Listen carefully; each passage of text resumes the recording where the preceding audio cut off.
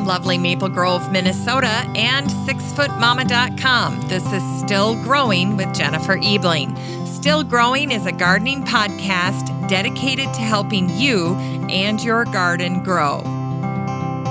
Hi there, everyone, and welcome to Still Growing, and thank you for listening. I'm your host, Jennifer Ebling. Well, Barbara Pleasant is back on the show today. She's the author of The Complete Houseplant Survival Manual, and it's always such a treat for me to chat with Barbara because she's a master in the garden and at the writing desk. In fact, she's been writing about gardening for over 3 decades. Anyway, I thought it would be lovely to get one more show about houseplants in the lineup before the focus turns to growing outdoors. And Barbara is just the expert I wanted to chat with.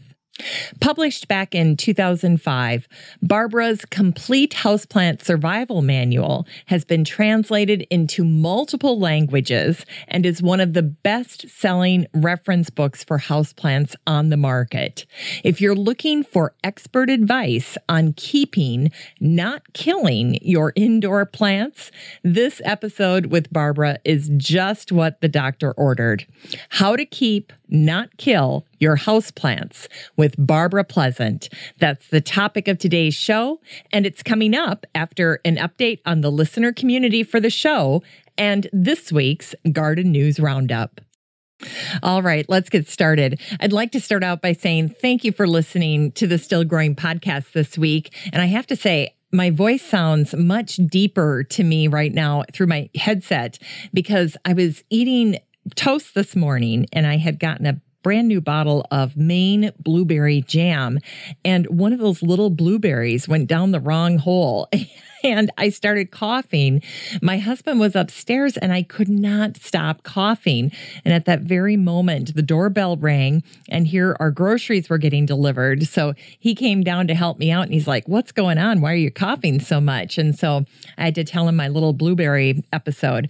But since I started coughing, I've noticed that when I came in here to start recording today, my voice sounds so much deeper. So that's the backstory there.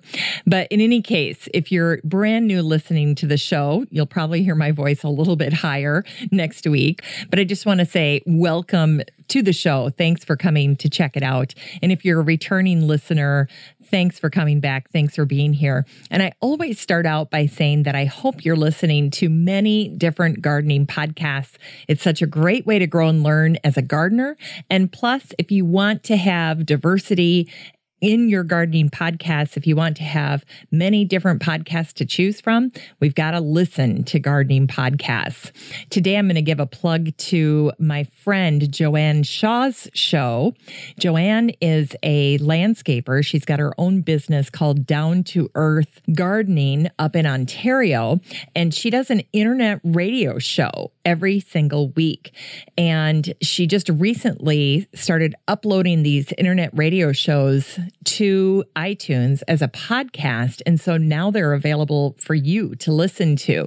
So go ahead and check those out. And especially if you live in Toronto or in Ontario, that would be a great local show for you to catch. You can also listen live to Joanne's show on realityradio101.com. They're live on Mondays at 7 p.m. Eastern Standard Time. But if you can't catch it live, you can always check it in its podcast form. You can check it out that way at Down the Garden Path Podcast. In any case, thank you for listening to this show this week. I'm honored that you're spending some time here. And I'd also like to invite you to join the listener community for the show. This show has a private Facebook group that's made up of listeners from all levels of experience, from experienced gardeners to brand new gardeners. And you can find our group on Facebook just by typing in the name of our group into the search bar. So the next time you're in Facebook, Just head on up to the search bar and type in Still Growing Podcast Group, and then the listener community for the show will pop up. Just click on it, request to join. I'd love to have you join that group.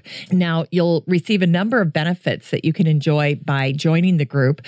First, you get access to all of the garden articles that I curate for the group, and so you can check all of those out at your leisure. Second, the Facebook group is the only place I go to pick lucky listeners for any of the show giveaways. And last week's episode featured Wendy Keyoung Spray and her fabulous book, The Chinese Kitchen Garden.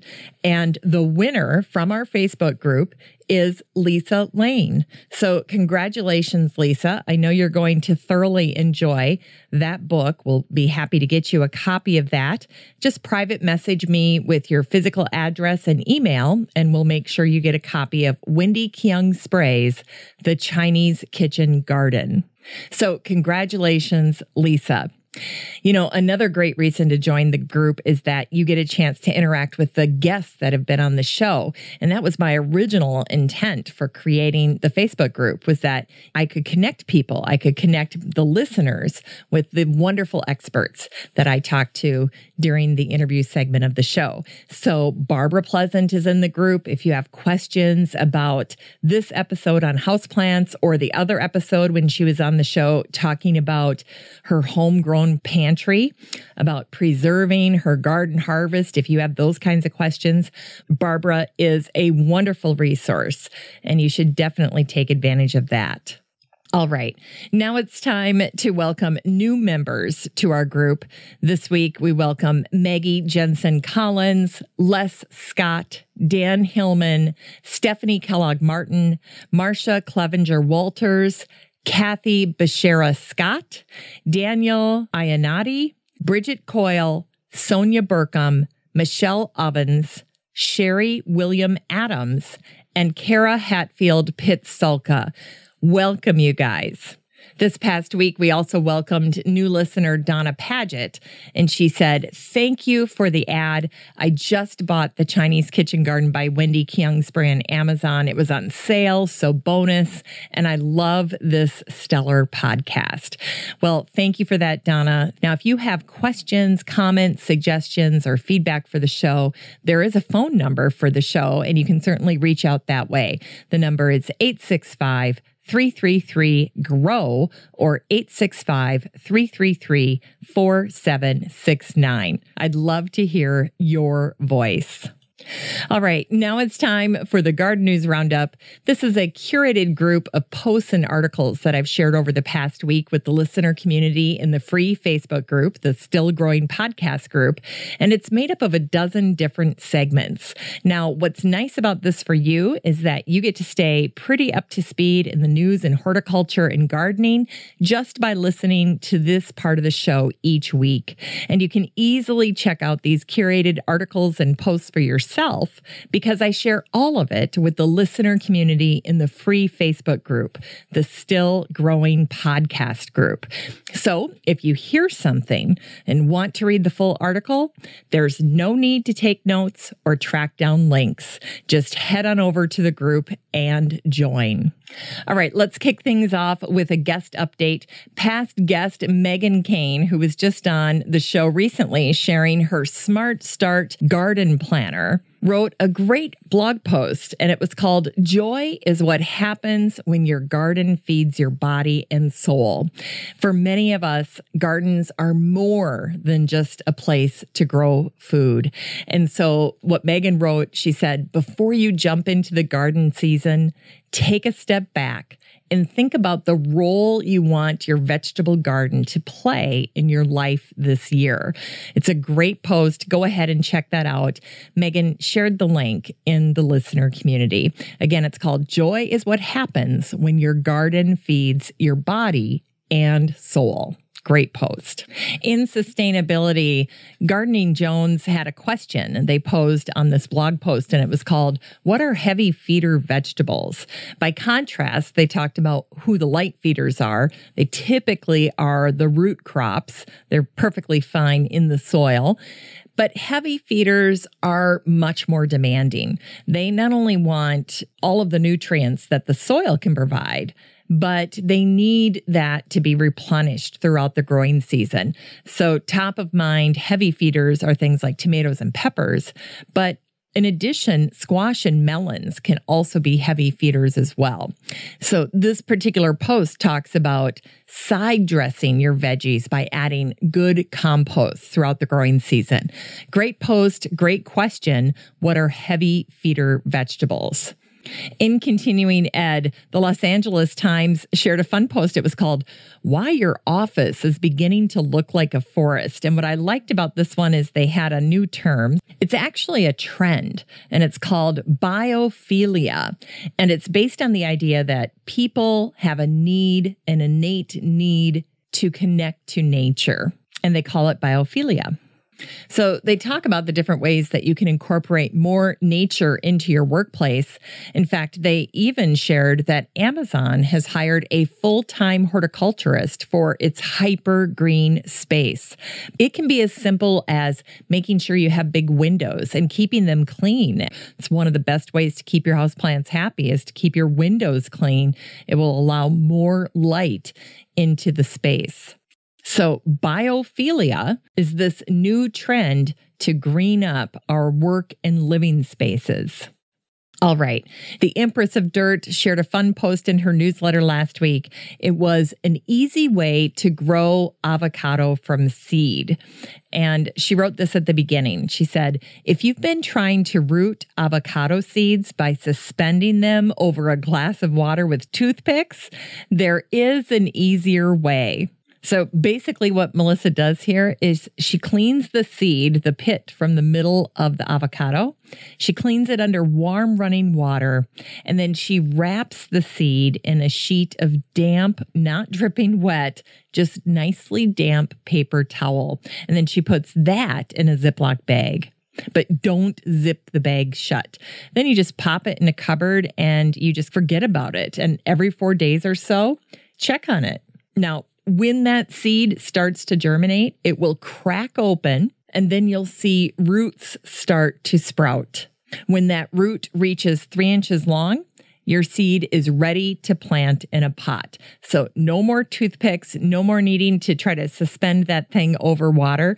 Just put it in a damp cloth in a Ziploc bag, not zip shut, just nicely put in there and tuck it away and monitor it. And there you go. You'll have a little avocado plant in no time. Also in the How To DIY segment, The Telegraph shared a post called Grow to Eat Microgreens, the tasty garnish that grows on the windowsill. I personally just potted up a bunch of basil seeds. Those are right above my kitchen sink. And that's how I use basil throughout the winter, is I'm eating the basil microgreens throughout the winter. So I'm not growing them so that I can transplant them outdoors. I really just let them get about an inch or two tall, and then I harvest them and use them in dishes for supper. That's basically what I do with my basil. Eat them as microgreens when I'm not able to grow them outside. Now, chefs use microgreens. They add color, nutritional value, and the flavor that they can add is surprisingly strong at times. What's nice about this article for you is that they include a suggested list of plants that you can start with if you're going to attempt to grow some microgreens on your own. They include rocket and nasturtium for peppery zing. Mustard, you can do that in a range of colors. Purple and green basil, broccoli and peas, radish, amaranth, and even kale. So if you've got that itch to start gardening and you just got a fresh layer of snow like we did here in Minnesota, try growing some microgreens to bridge the time between now and when you can start getting outdoors. It's fun and tasty. In the plant spotlight, Mandy Watson of Mandy Can You Dig It shared a very intriguing post about a brand new begonia, and it's called the Cascading Begonia. It was just launched. It's called Sweet Pearl Cascade, and it's a cascading begonia that was launched by Woolman's. It's beautiful. The plants have this full, double, creamy colored bloom with rose pink on the petal reverse. And it smells like roses. So that's fantastic. She also shared a post. This was back in August of 2016, but it was the top 5 thornless roses. So if you're thinking about incorporating roses into your landscape, but you're not too excited about the danger factor with the thorns, check these recommendations out. Finally, in the plant spotlight, the National Garden Bureau recommends a brand new Swiss chard variety, and it's called Rhubarb Supreme. It's Johnny's most bolt-tolerant red chard, and red chard in general is very susceptible to bolting. So to have this variety that has exceptional resistance to bolting is fantastic. And you can get it at Johnny's Selected Seeds. So check that out. It's Swiss Chard Rhubarb Supreme. In the news, Yale Environment 360 featured a post called Habitat on the Edges, Making Room for Wildlife in an Urbanized World.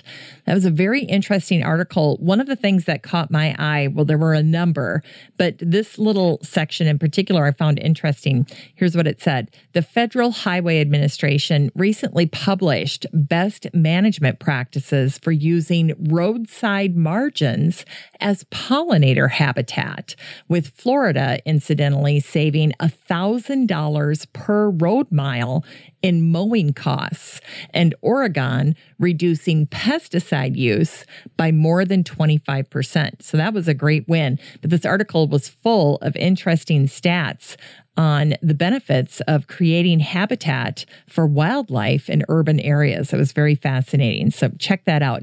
If you're interested and you want to find this article the next time you're in the Facebook group, just search for habitat in the little search tab over on the left-hand side when you're in the group. The Washington Post shared something that caught my eye. It said, "No food is healthy, not even kale." And the point of this article was to stop referring to food as healthy and begin to refer to food as nutritious. And I like this because it helps me talk about food with the kids, especially having 2 younger ones that are athletes. The phrase that the author uses here is, "Our food is not healthy, but we will be healthy if we eat nutritious food." And he goes on to say, words matter, and those that we apply to food matter more than ever. I really liked that, and I'm going to try to incorporate that with the kids. The BBC shared a fascinating article about snails, and the gist of it is that snails have a homing instinct. It all happened with a 69-year-old amateur scientist gardener named Ruth Brooks. So she started this experiment. She'd become exasperated with the snails in her garden. They'd eaten her lettuce, they'd ravaged her petunias, and they devastated her beans. And so here's what it says. She was too kindly a person to kill them, so she took them away to a nearby piece of wasteland. But they kept coming back. Apparently, it's gardener's lore that snails have a homing instinct, but Ruth was wondering if there was a scientific basis to this. She got in touch with Dr. Dave Hodgson, a biologist at Exeter University. They put together an experiment to test whether or not snails had this supposed homing ability. And the result? Yes, they were able to find their way back home unless they were placed more than 10 meters away. The University of York decided instead of using traditional landscaping plants that they would embrace using wildflowers. And they did that with the goal of adding more biodiversity to their campus. So I liked that article as well, and that was shared by Landscape and Amenity.com.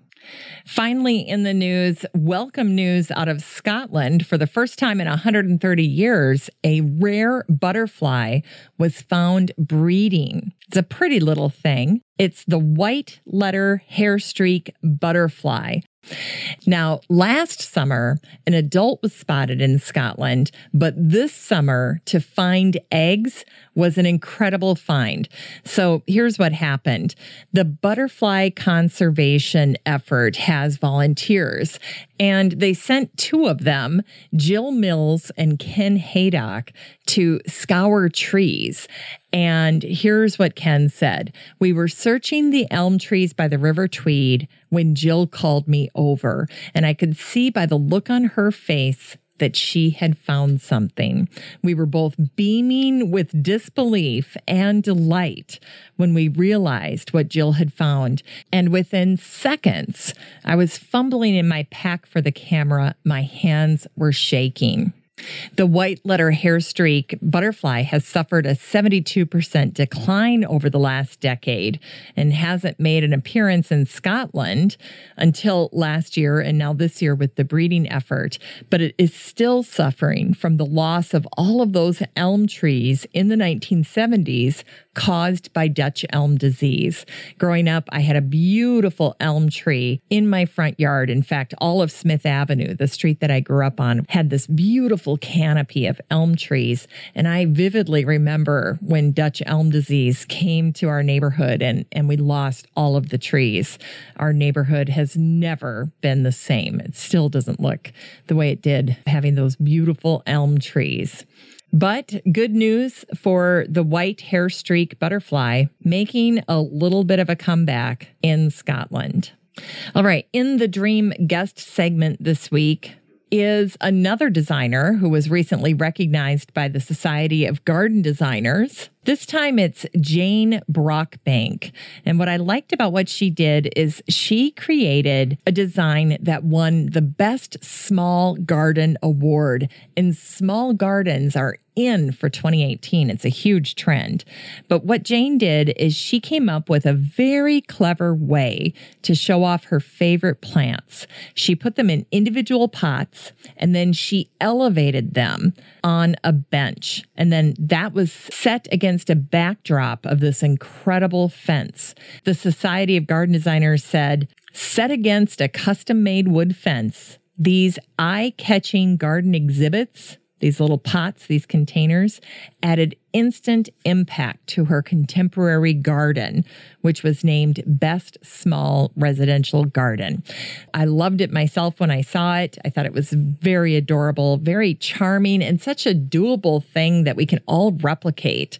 So if you get a chance to check that out, type in SGD for Society of Garden Designers, and then look up Jane's design when you're looking at that article.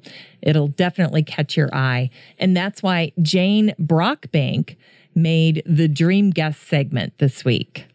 In Science this week, another article that caught my attention was from phys.org, and it was titled, "At Last, Butterflies Get a Bigger, Better Evolutionary Tree."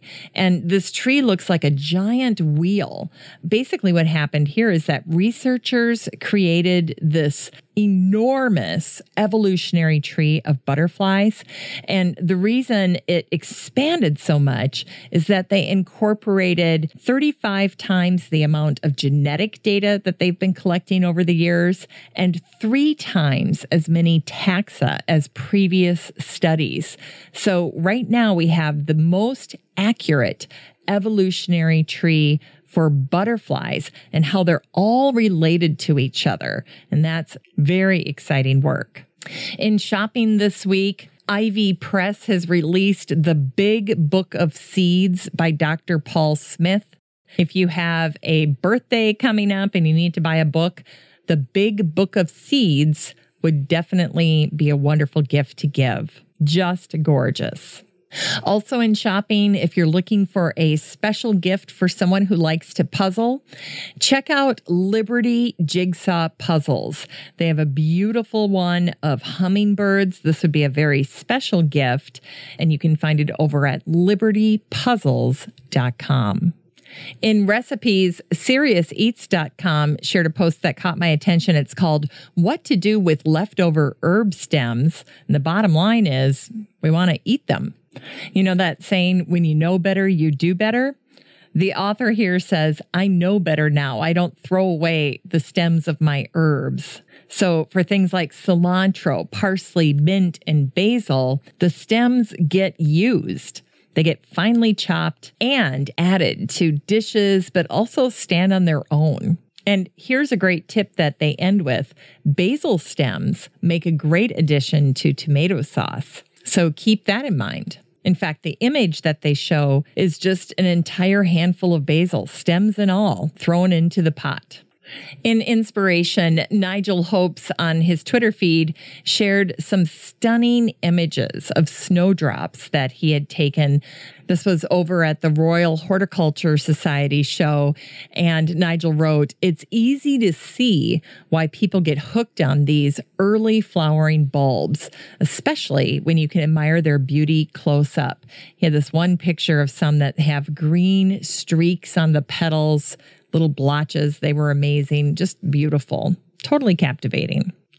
Also an inspiration, over at Noel Kingsbury's blog, he shared a post about Singapore's garden extravaganza, focusing on the cloud forests. Those pictures were spectacular. So if you get a chance to check that post out, head on over to the Facebook group and just type in Singapore and Noel's post will pop right up. Finally, an inspiration, Thompson Morgan shared a post that was called 12 Instagram Feeds for Flower Lovers.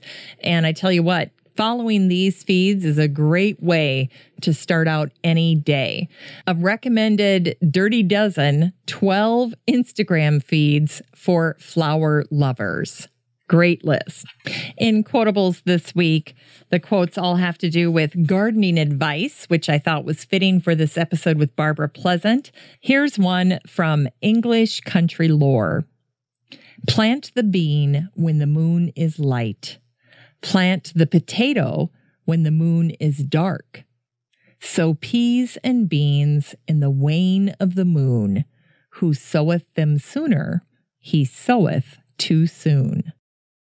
This was one that was featured in an 1896 catalog of the Germain Fruit Company. Do not attempt too much. Short and sweet. Here's one from Thomas Cooper, a note from the editor, Horticulture, July 1985. The owner of a new garden probably ought to spend his first year with his hands tied behind his back and his tools locked away in the cellar. The savings in plants and time would be remarkable. Gardeners know this. But if not restrained, they forget all good sense at the sight of new soil. Here's one by William Bryant Logan, Dig We Might, Garden Design Magazine, April-May 1995. Never dig without a reason. Here's one from Irma Bombeck. Never go to a doctor whose office plants have died. Finally, this one from Helena Rutherford Ely, A Woman's Hardy Garden, 1903. In starting a garden, the first question, of course, is where to plant. If you are a beginner in the art and the place is new and large, go to a good landscape gardener and let him give advice and make you a plan. But don't follow it, at least not at once, nor all at one time. Live there for a while until you yourself begin to feel what you want and where you want it. Well, that's the Garden News Roundup for this week's show. Just a reminder, you can get all of these posts with links and bonus content in your Facebook feed if you join the listener community in the free Facebook group, the Still Growing Podcast group. I'd love to meet you in the group. With that, let's transition to the topic of today's show, how to keep, not kill, your houseplants with Barbara Pleasant. Over the years, Barbara has gently guided so many folks on their gardening path, offering advice on both indoor and outdoor gardening. When it comes to her celebrated book, The Complete Houseplant Survival Manual, Booklist Review praised, Barbara wrote a monumentally comprehensive guide.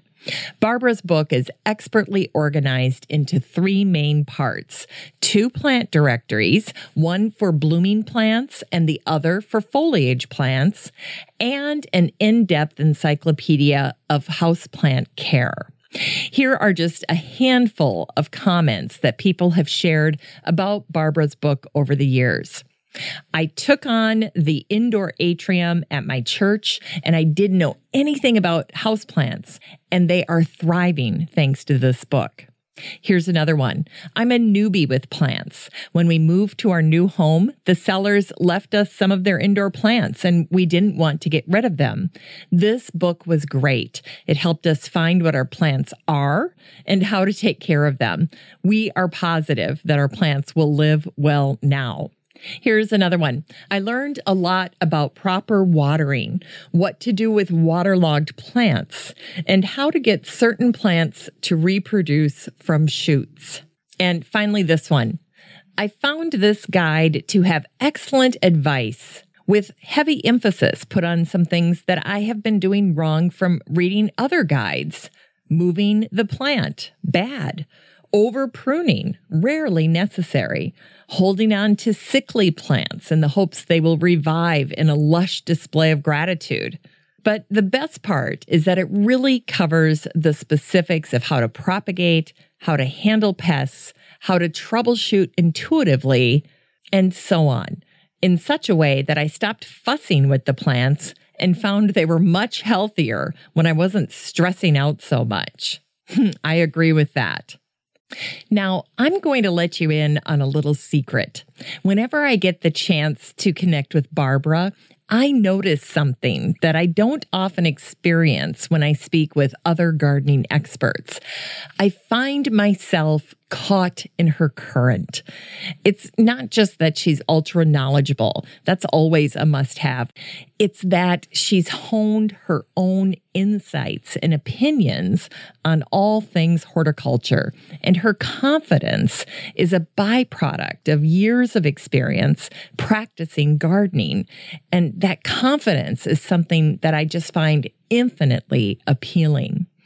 An award-winning, best-selling author, speaker, and passionate gardener based in Floyd, Virginia, right by the Blue Ridge Parkway.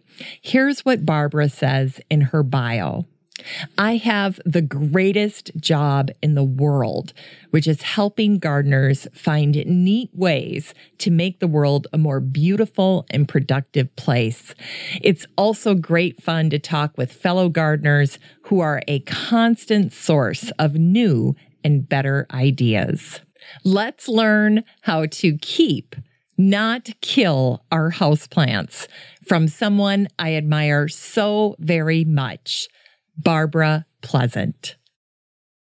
Well, Barbara Pleasant, welcome back to the Still Growing podcast. It's a thrill to have you back on the show. Thank you so much for inviting me.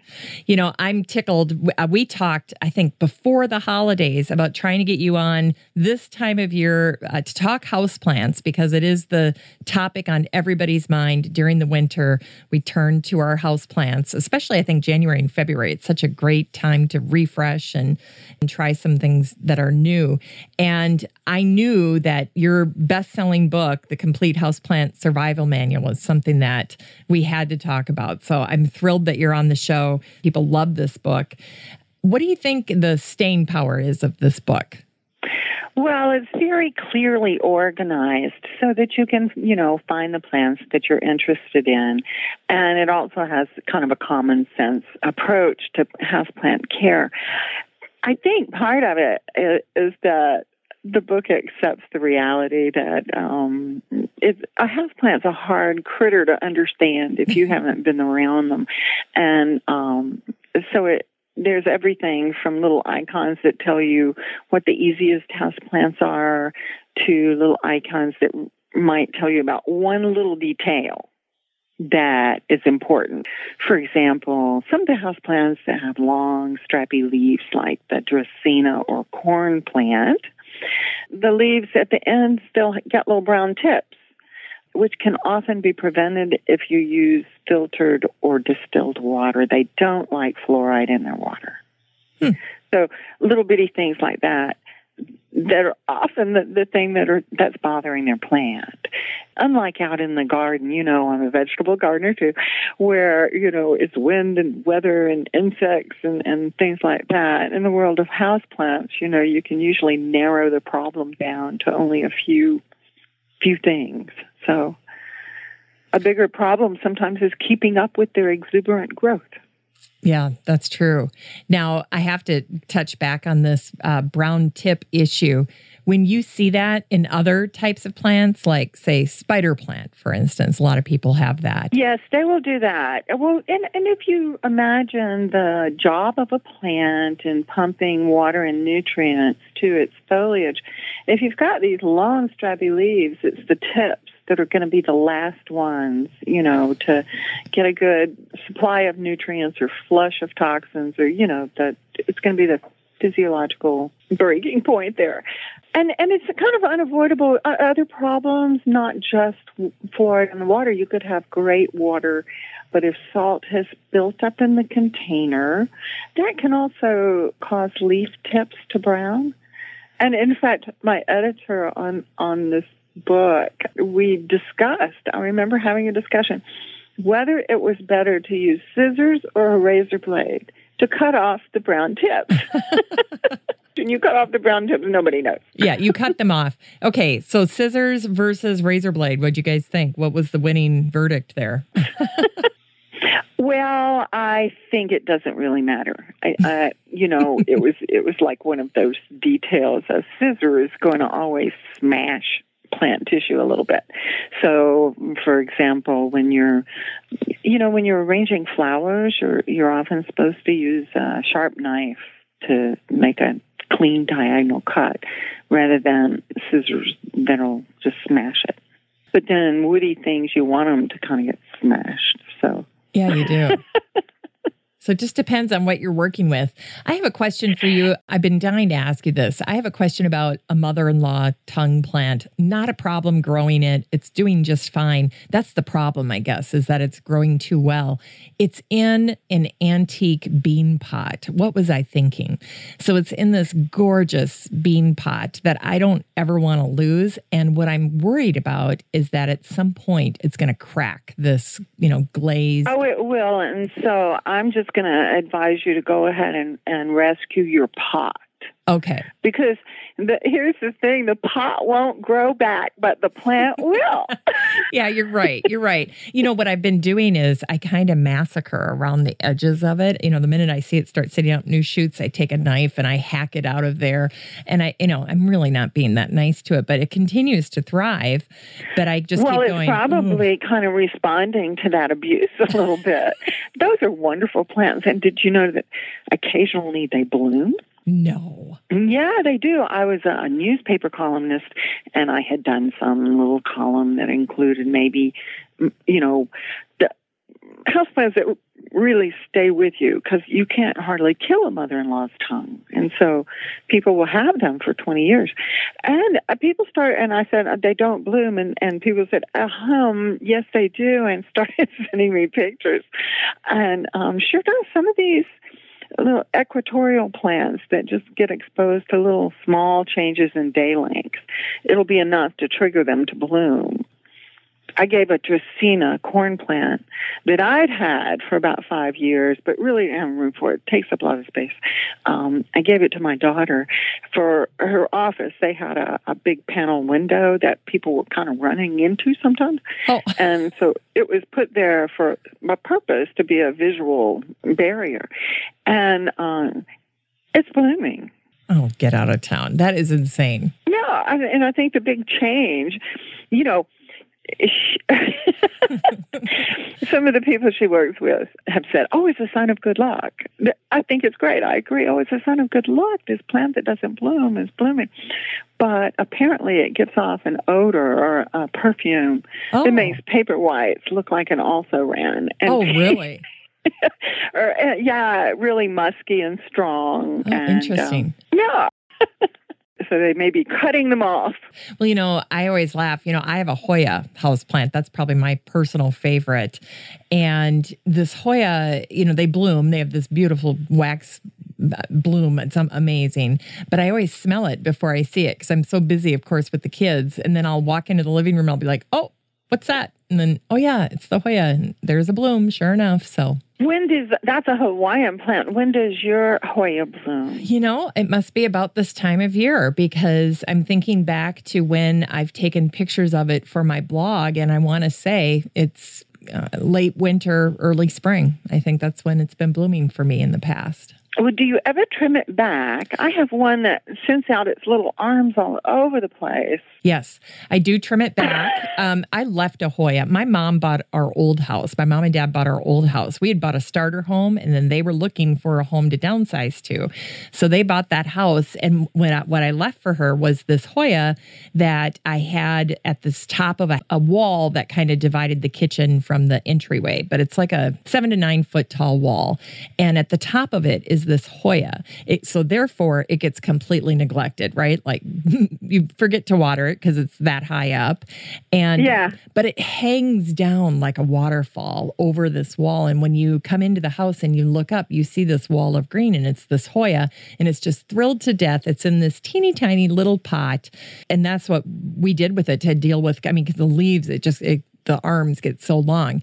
But my mom will still come up to me, and I have so many Hoya, and she will still come to my house and bring me Hoya cuttings. I'm thank you, Mom. Because you can't. She still I have does. plants like that, and you live with them a while and then go on. Yeah. I had a friend who was downsizing and brought me a bunch of rooted cuttings because she didn't want the plants that she'd lived with for years and years and years to be lost forever. Well, Jen, I've repotted and regrown this climbing philodendron 3 times. And I'm sorry, Ruth philodendron is going in the compost this spring. Or maybe I'll use it. You can take your tropicals that you don't really care for and combine them with annuals in pots in the summer, and oftentimes it looks really good. Yes. I'm not going to do that with the Hoya. I was asking the Hoya questions because I have one that I got from a friend, I'd say about 5 years ago. And its growth is very good and everything, but it hasn't yet bloomed. Oh, really? Yeah, I know they take time. When you use your full awareness to imagine what these houseplants are going through, I mentioned Hoya being from Hawaii. We're talking about, a tropical beach forest in the middle of the Pacific Ocean. And we want to know why that plant is not following an ABC formula. That's right. In my house in the mountains of Southwest Virginia. Yeah. So, one of the things, and you can't put the same thing on every page of a book, but one of the things I think people need to understand about houseplants is that moving them around is probably not the best idea. The bloomers that respond best to light at different times. And of course, your best looking houseplants, you want to put those in the most visible spots. But I'm talking about extreme movement of houseplants. They're not going to be happy because plants are stay in one place beings. Yeah. And so people will buy a new houseplant and a pot and some soil and bring it home from wherever it's been and put it through the trauma of transplanting and then put it in a place that may or may not be right and wonder why it's not exploding with joy. Mm. I think minimizing how many changes you make a plant go through, especially when you're adopting a plant, like don't rush to repot. Just slip it in a more decorative pot so you don't have to look at the plastic and, pay attention to how it does in the places where you want to keep it. One thing that I think people underestimate just how good houseplants are at adjusting to low light. Tell me more. They'll put them in too much light before they'll put them in too little. Okay. one of the important clues you get with a new houseplant is the place that you purchased it and what was the lighting like. And I would hope that, everyone in the world would have a friendly neighborhood houseplant store, but that's not true. Yeah. And so, for example, if I went to box store A and they had the plants I was interested in indoors under artificial lights, and then I went to box store B where the plants are in a glass house, Yep. they're climate controlled, but they're getting full light. Mm-hmm. I choose the plants from the darker exposure. Oh, such good. Because they're not going to be craving as much light. You're right. Oh my gosh, I never thought about that. That's a genius tip. In fact, I'll say I have a box store A, and that's probably what I have always thought was my least favorite place to go because it is so dark in this little spot in the warehouse where they put houseplants, and I always feel bad for them in there. But maybe I should think about that a little differently now. Well, they're being given more of a rest break than the ones in very bright light. Yeah. But now, which is, I guess in my head as I was talking about this, I was thinking about foliage plants, the palms and philodendrons and that. Because we were talking about Hoya, and you were talking about it being used as a screen, as a visual screen. Yep. In the house. And one of the things I've seen in the last couple of years looking in home decorating magazines and home reno shows on TV, they will bring in these really big architectural plants. I call them the fiddlehead monstrosa, which is not only tall, it's wide. Yeah, yeah. And so it's like I used to have a friend that kind of got into collecting Norfolk pines, which I didn't really understand, because they're so wide. Yes. It was like the whole house was getting overtaken. Yeah. Where an upright plant is generally more, or one that hangs in a basket is easier to sight in a house, or, a small plant. We're entering orchid season here, so. Yes. Well, let's make sure we talk about that. I have to say, though, do you watch Fixer Upper at all, that home improvement show? Yes. John's gotten the flu this week, and so I have to try to find a show we can watch, and so we just happened to be watching HGTV, and up comes Fixer Upper, and I could not believe, I'm late to the party. I'd never watched that show before. But what I was completely taken with is how much houseplant material that she brings into these new homes. I mean, it's gorgeous. And the house I'm thinking of, if anybody watches it, is go back and watch the house she did for her sister. That house was so loaded with houseplants. I could not believe. I was shocked. But I'm really happy to see that they're really incorporating houseplants in these home improvement shows. I was amazed. Well, even in minimalist decorating, there's often excellent places in the main living area for houseplants. When I say these structural houseplants or parlor plants that kind of rise up behind the sofa. But then in a smaller space, and I like Fixer Upper too because it shows more realistic money than the Fixer Upper shows in California. But anyway, a lot of people are living in small urban spaces. Yeah. And I think there's even been a trend on hot house plants for bathrooms. Yes. Because people wanted that touch of green in their bathrooms, which, by the way, is a wonderful place for the little rabbit's foot ferns. Oh, really? They're these darling little ferns, and there's several species, the deerfoot fern, the rabbitfoot fern, But they have, very delicate foliage. They never get more than a foot high. And after they get established in their little pots, they start putting out these little furry feet that come over the edge of the pot. Oh, yeah. Oh, they're so cute. I love them. I love that. And they're just a great bathroom plant. Oh, that's a great tip. I love that. Yeah, I love that. I guess I never put together that those are the rabbit's foot fern, but I know exactly what you're talking about. Oh, see, there are fewer offerings of interesting houseplants these days. And you would think that the age of the internet would have made that different, but it hasn't. So with some categories of indoor plants, we have a radically expanded selection of orchids, for example.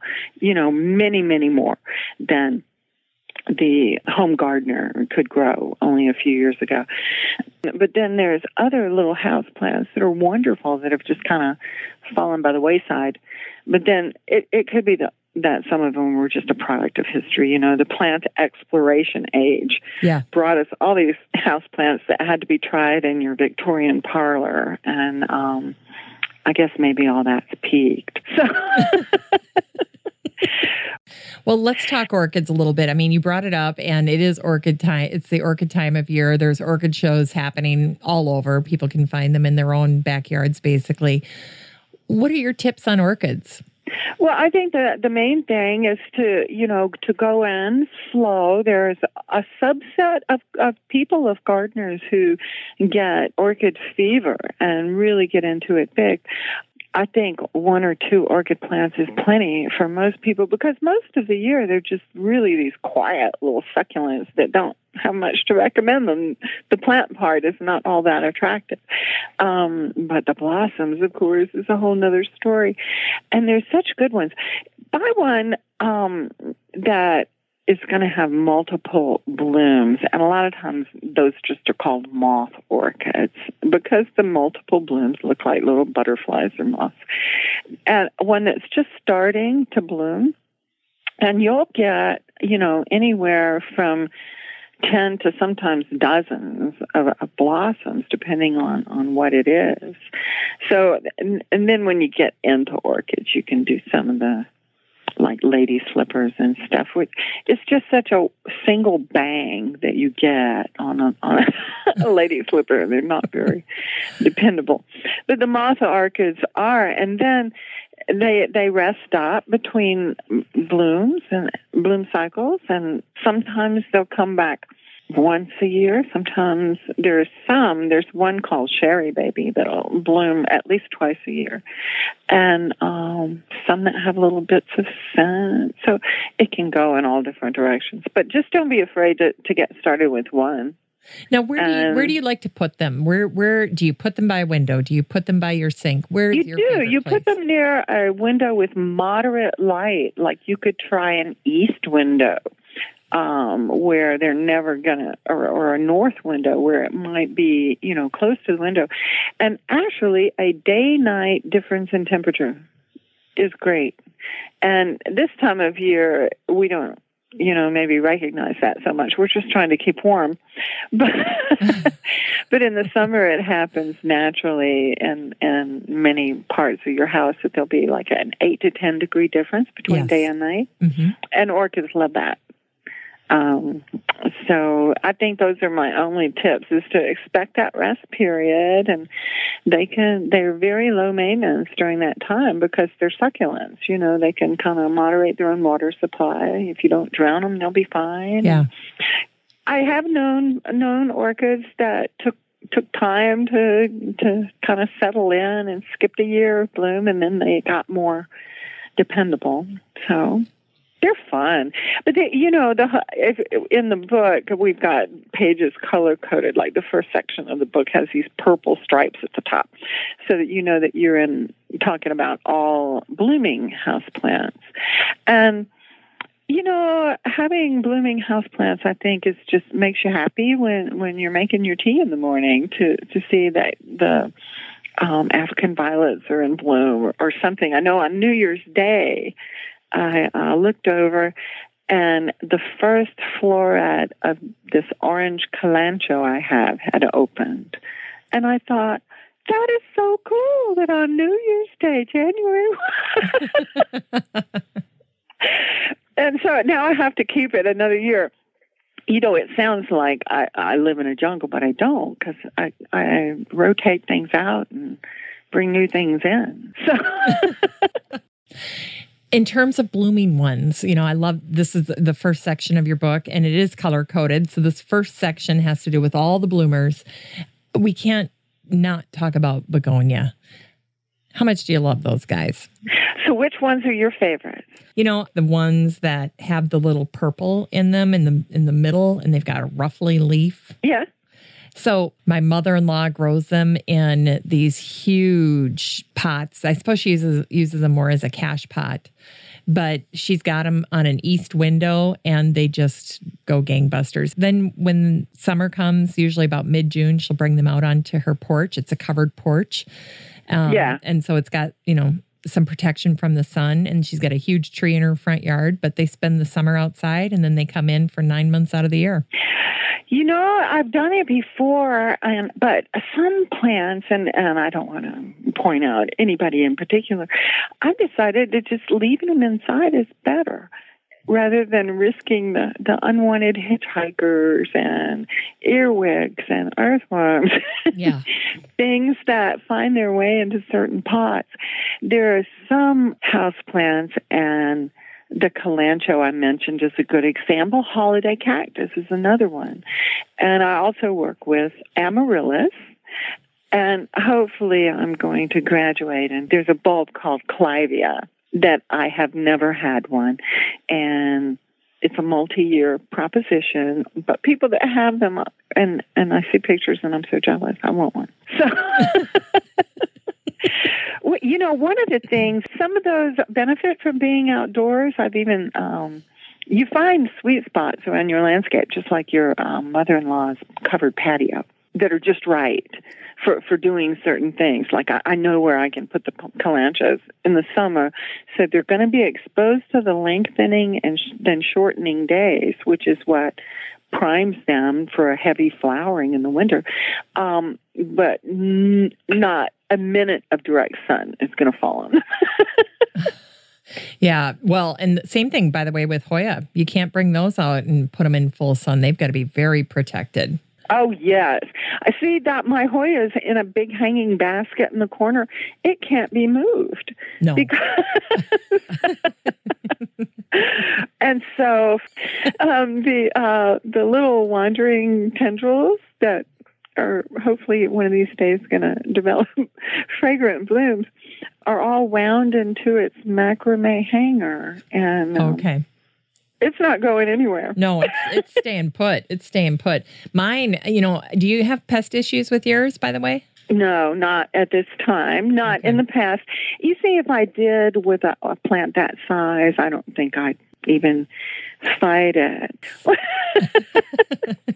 It was like, every year I'm so silly. At the end of the season, I'll bring something in. Oh, I'll overwinter this pepper. Or this past fall, I decided it was getting so cold, it was going to be 3 degrees, and these mini pansies, I'll save them. I'll bring them in. Well, the last winter it was these couple of peppers, and this winter it was those silly little mini pansies. They're just aphids, colonies, waiting to erupt. This is the stupidest idea. Yeah. We gave those up. Yeah. But generally, winter aphids are the only, fungus gnats. In the spring, when I'm doing a lot of propagating, I'll run into problems with those. But other than that, winter aphids are the only pest problem, knock on wood, that I've had lately with houseplants. I can remember when I was young. I was just getting into houseplants, and I had mealybugs on my Schefflera.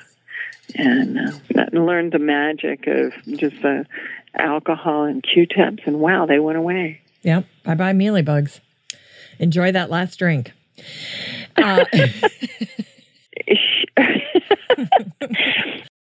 How about spring flowering bulbs? I saw on your Facebook post recently your beautiful amaryllis are going to town. But there's a section in here with the blooming houseplants that you talk about spring flowering bulbs, and those pots that people like to get from the grocery store now have those. Well, that's what I was going to say, because if you go to the supermarket right now, you can buy hyacinths Yep. or paper whites, which look like daffodils, Yep. and later, daffodils. And unless you really love the scent of paper whites, I wouldn't recommend them because it's kind of cloying. Yeah. Is the word I'm looking for. Whereas some of the unscented or lesser scented spring flowering bulbs are better. The problem is it's just such a quick one-shot deal. With some of the hardy bulbs like hyacinth, you can take it after it's bloomed and stick it in the ground, and it'll bloom for another couple of years and then disappear. Yep. But, it's better than nothing. That's right. Yeah, that's right.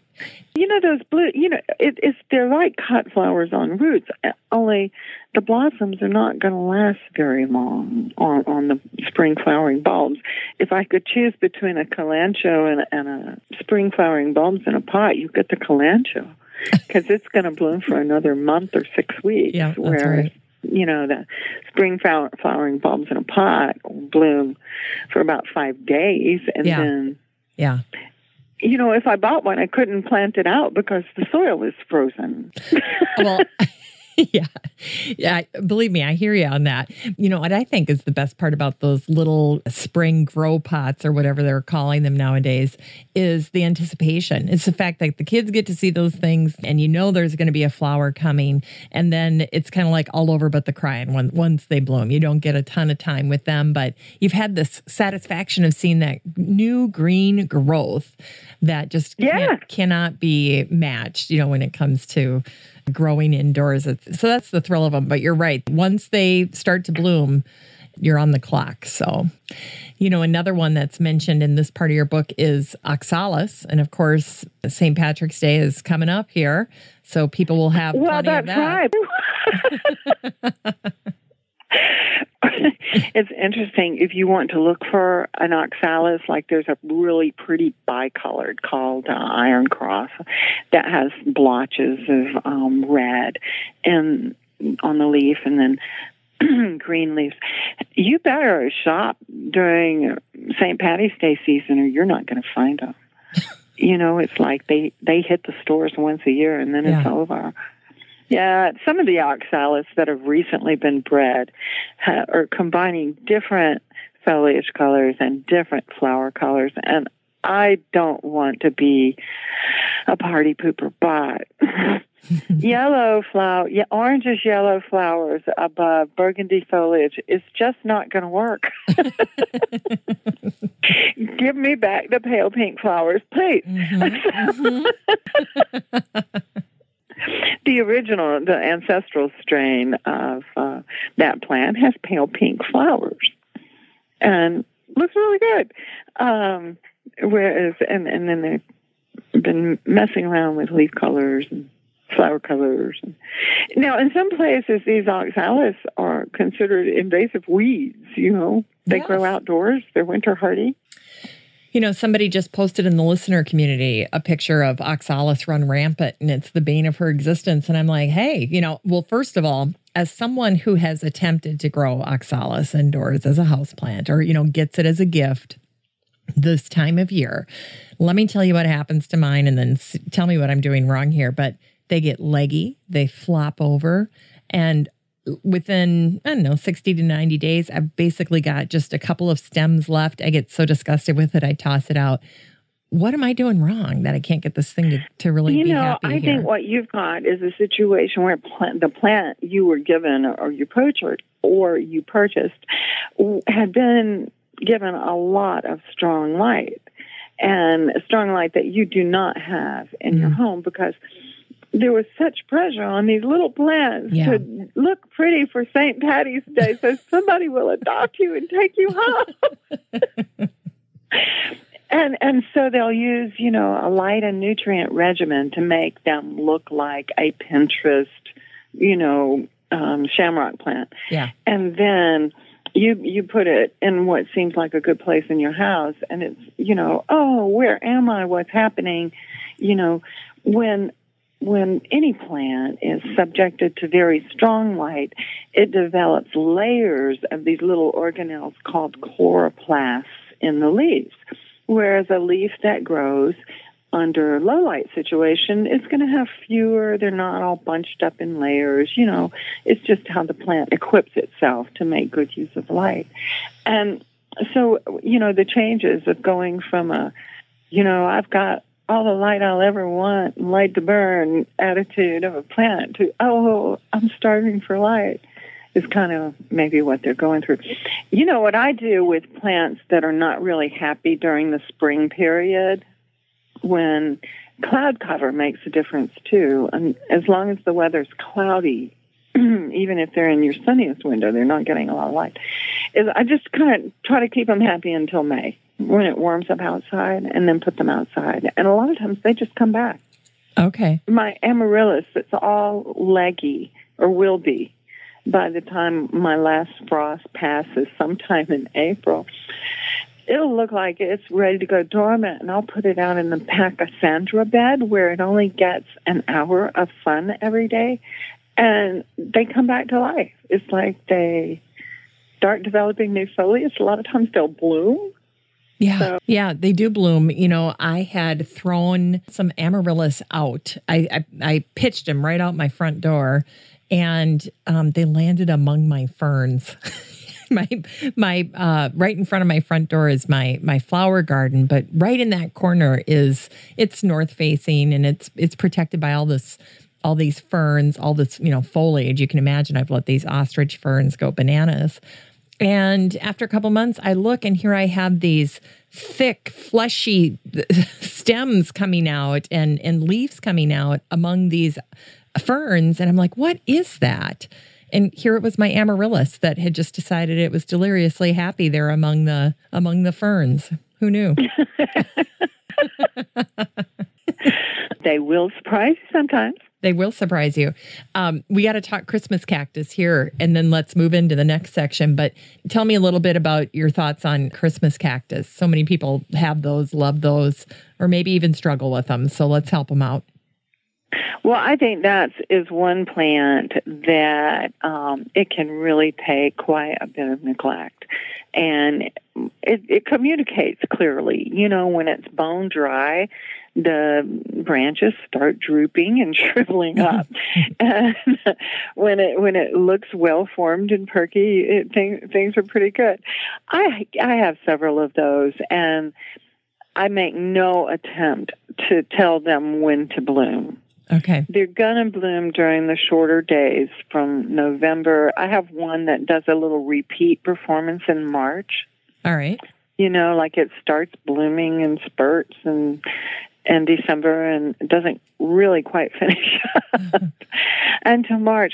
But then there, and I think of the spring months as kind of a rest period for them. I'll move them into a place where they're not getting a whole lot of light, and I'm not letting them dry out, but, there's no party going on here.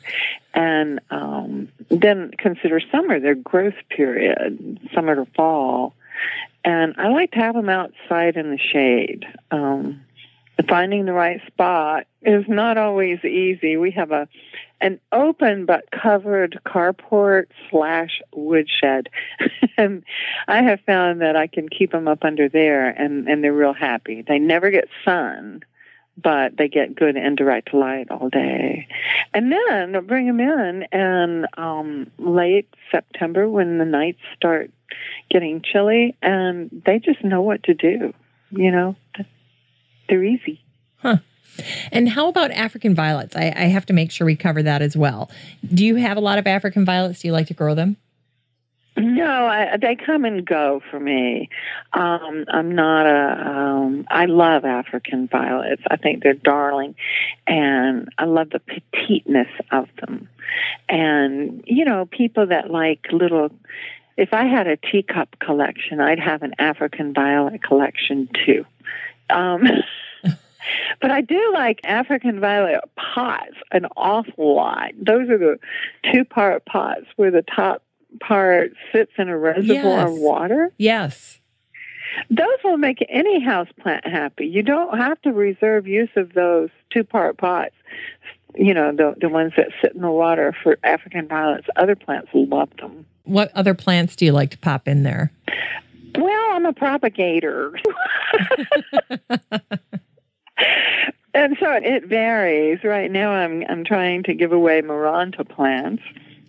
And like you, I have a mother-in-law's, one of those miniature mother-in-law's trunks that I took to the plant. We had a plant swap here locally on Saturday.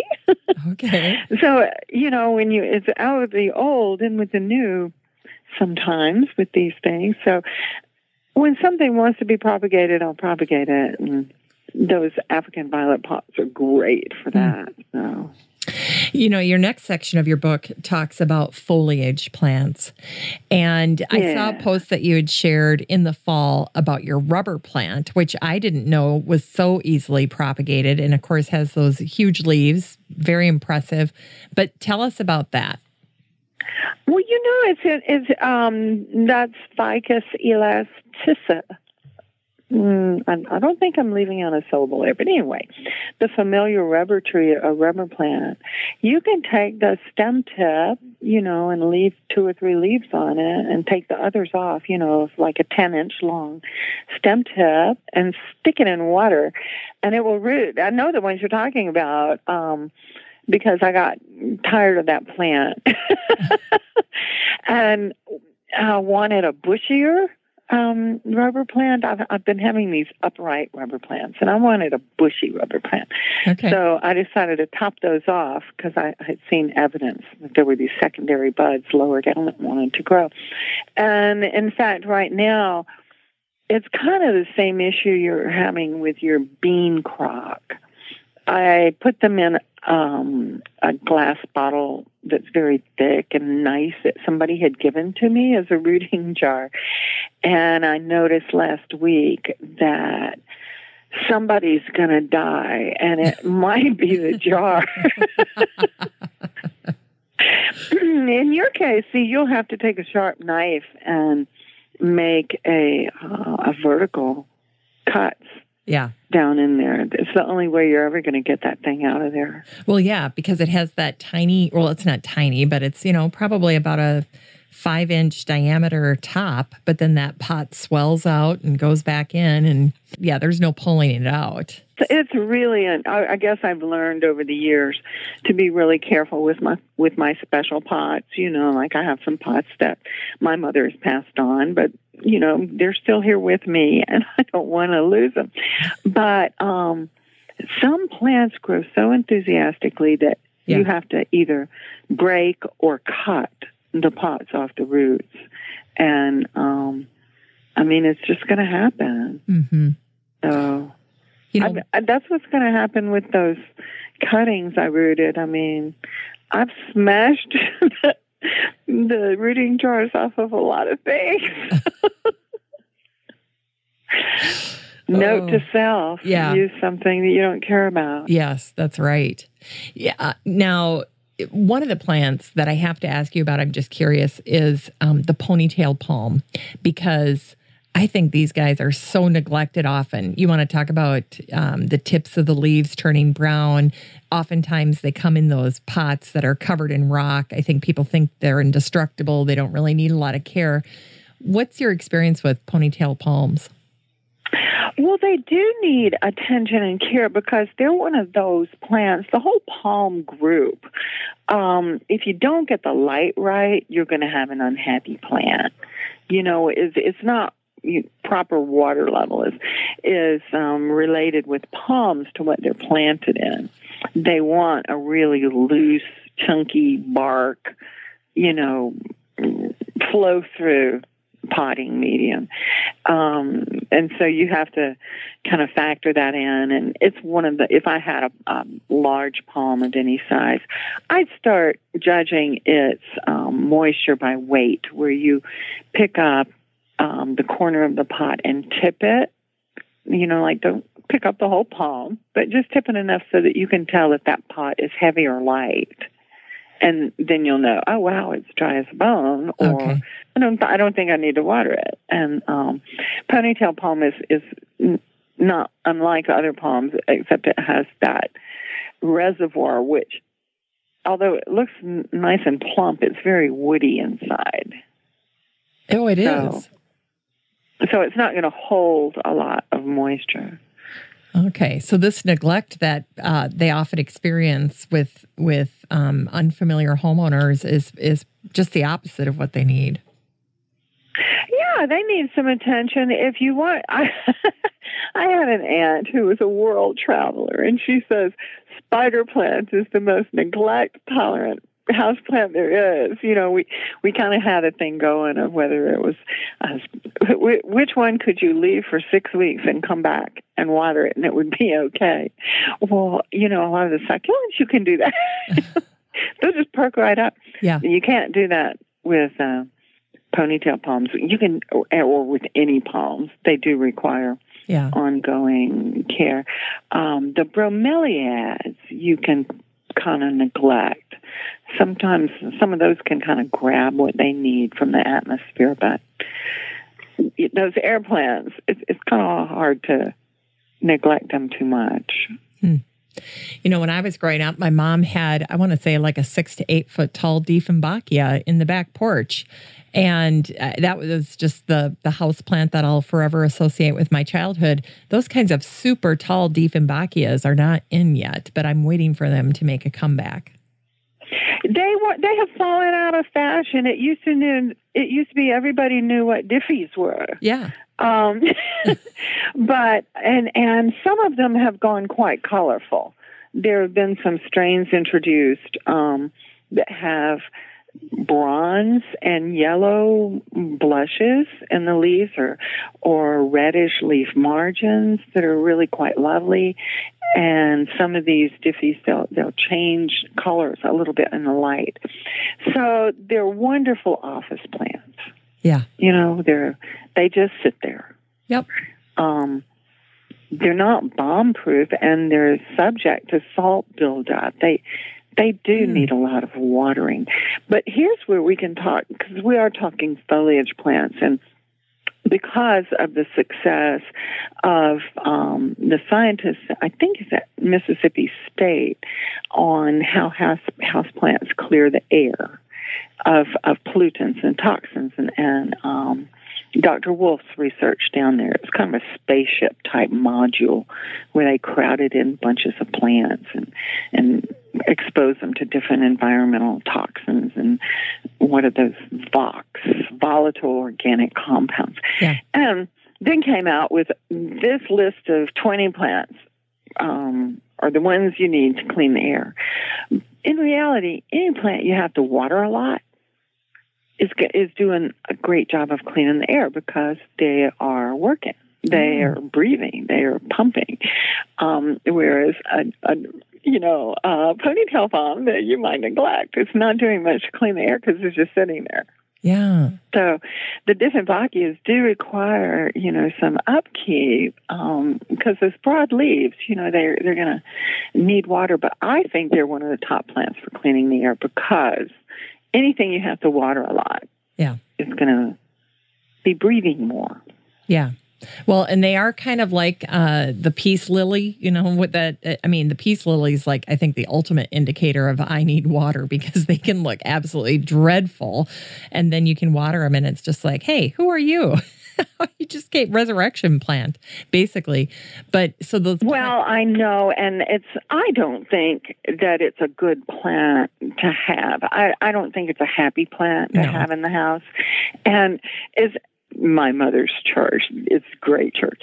Anyway, most people receive more plants at funerals than they want to take home. True. And they always want to leave something at the church. Can we leave this beautiful plant at the church? And the church's policy is we only keep prayer plants.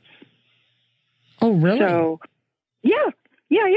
So, and it's a big church. So, that if you want, to leave behind a plant, you're welcome to leave behind the prayer plants. And the beauty of it, Jen, is once you bring it home, it may never bloom again. and you'll think it's your fault. Whereas if you leave it at the church, the people that take care of the plants only have to know how to take care of one kind of plant. And when it starts looking ugly, they can trash it and replace it with something new. Okay. All right. Note to self. I'm like, why would they pick that one out of all the plants to take? That would not be my choice. No, in fact, I had for my dad's funeral, I had a plant that I kept for a good long time. But I've kind of gotten over that. You help shepherd enough people to their heavenly reward, and then you start thinking, I don't have to be burdened with these plants if I don't want to. I can have something else. Yeah. And you get to do that. Yeah, very true.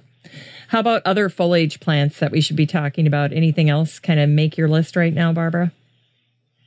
Well, I don't know. Some of it is kind of what you come into, and because some of the foliage plants are quite large, and I've already given my little plug for the little ferns. I really do like the little ferns. Yeah. So those are a lot of fun. Yeah.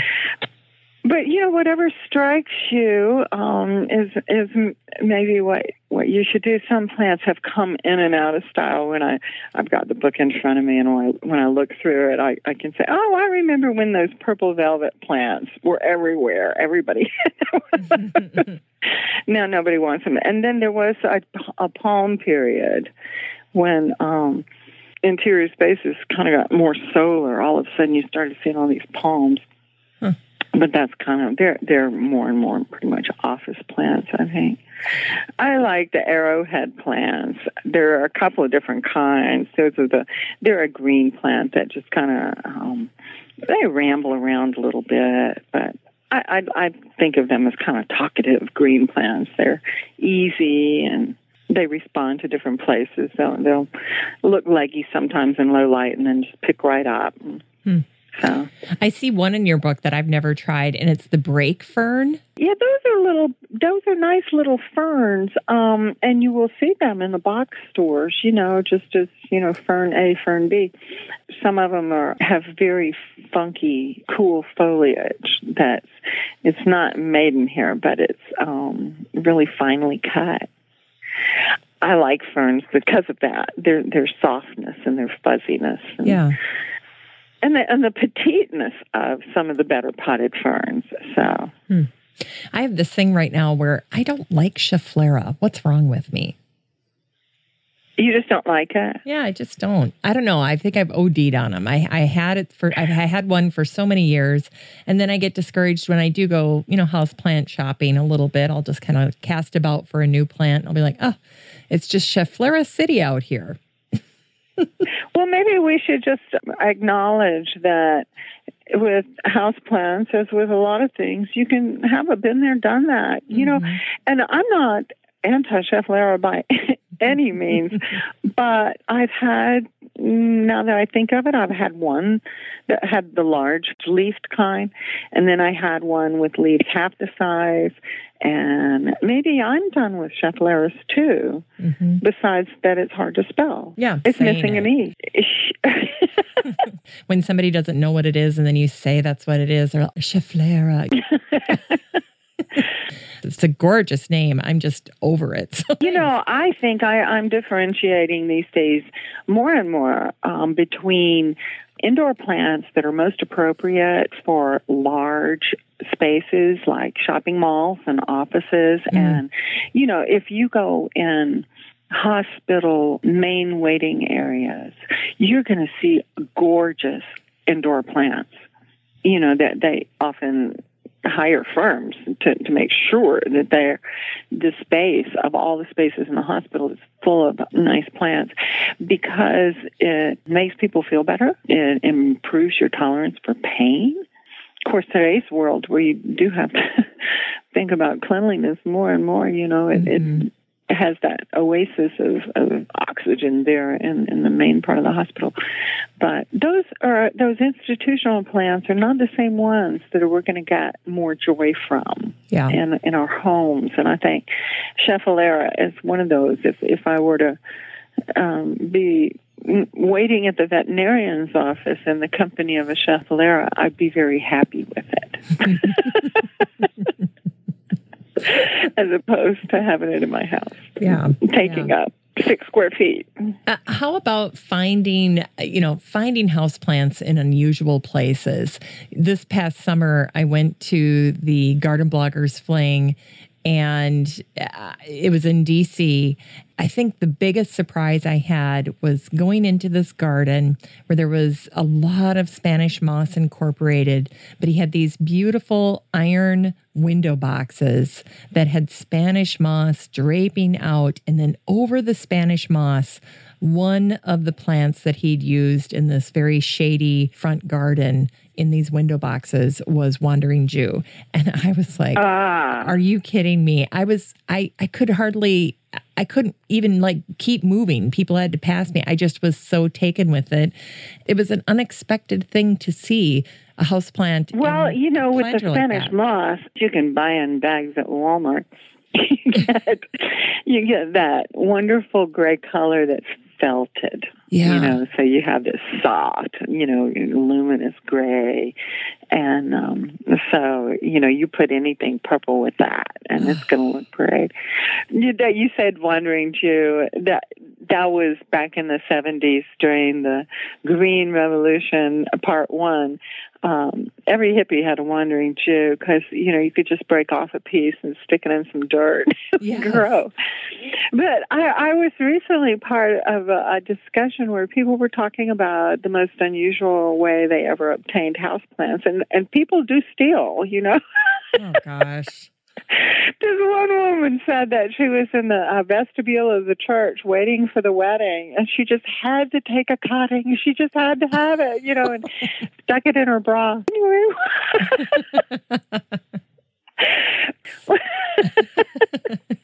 It was like... Yeah. But, there a lot of people in the cities, they'll see a discarded plant and pick it up and bring it home and nurse it back to life. I don't do that. Well, my thing is, if I am bringing out, let's say I get a tray of succulents at a big box store, when you get a tray of succulents, if you take all the pots out of the tray, there's all those little babies that have popped off. And I never, when I'm packing them up, I never let those babies just sit there and die. I scoop them all up and pitch them in the box as I'm heading out the door. Yeah. Because they're viable. They're good to go. But, and sometimes you'll get more plant than you bargained for. I had not had for some time a Swedish ivy. Oh. And the town where I live has a destination fabric store. Quilters from all over come there.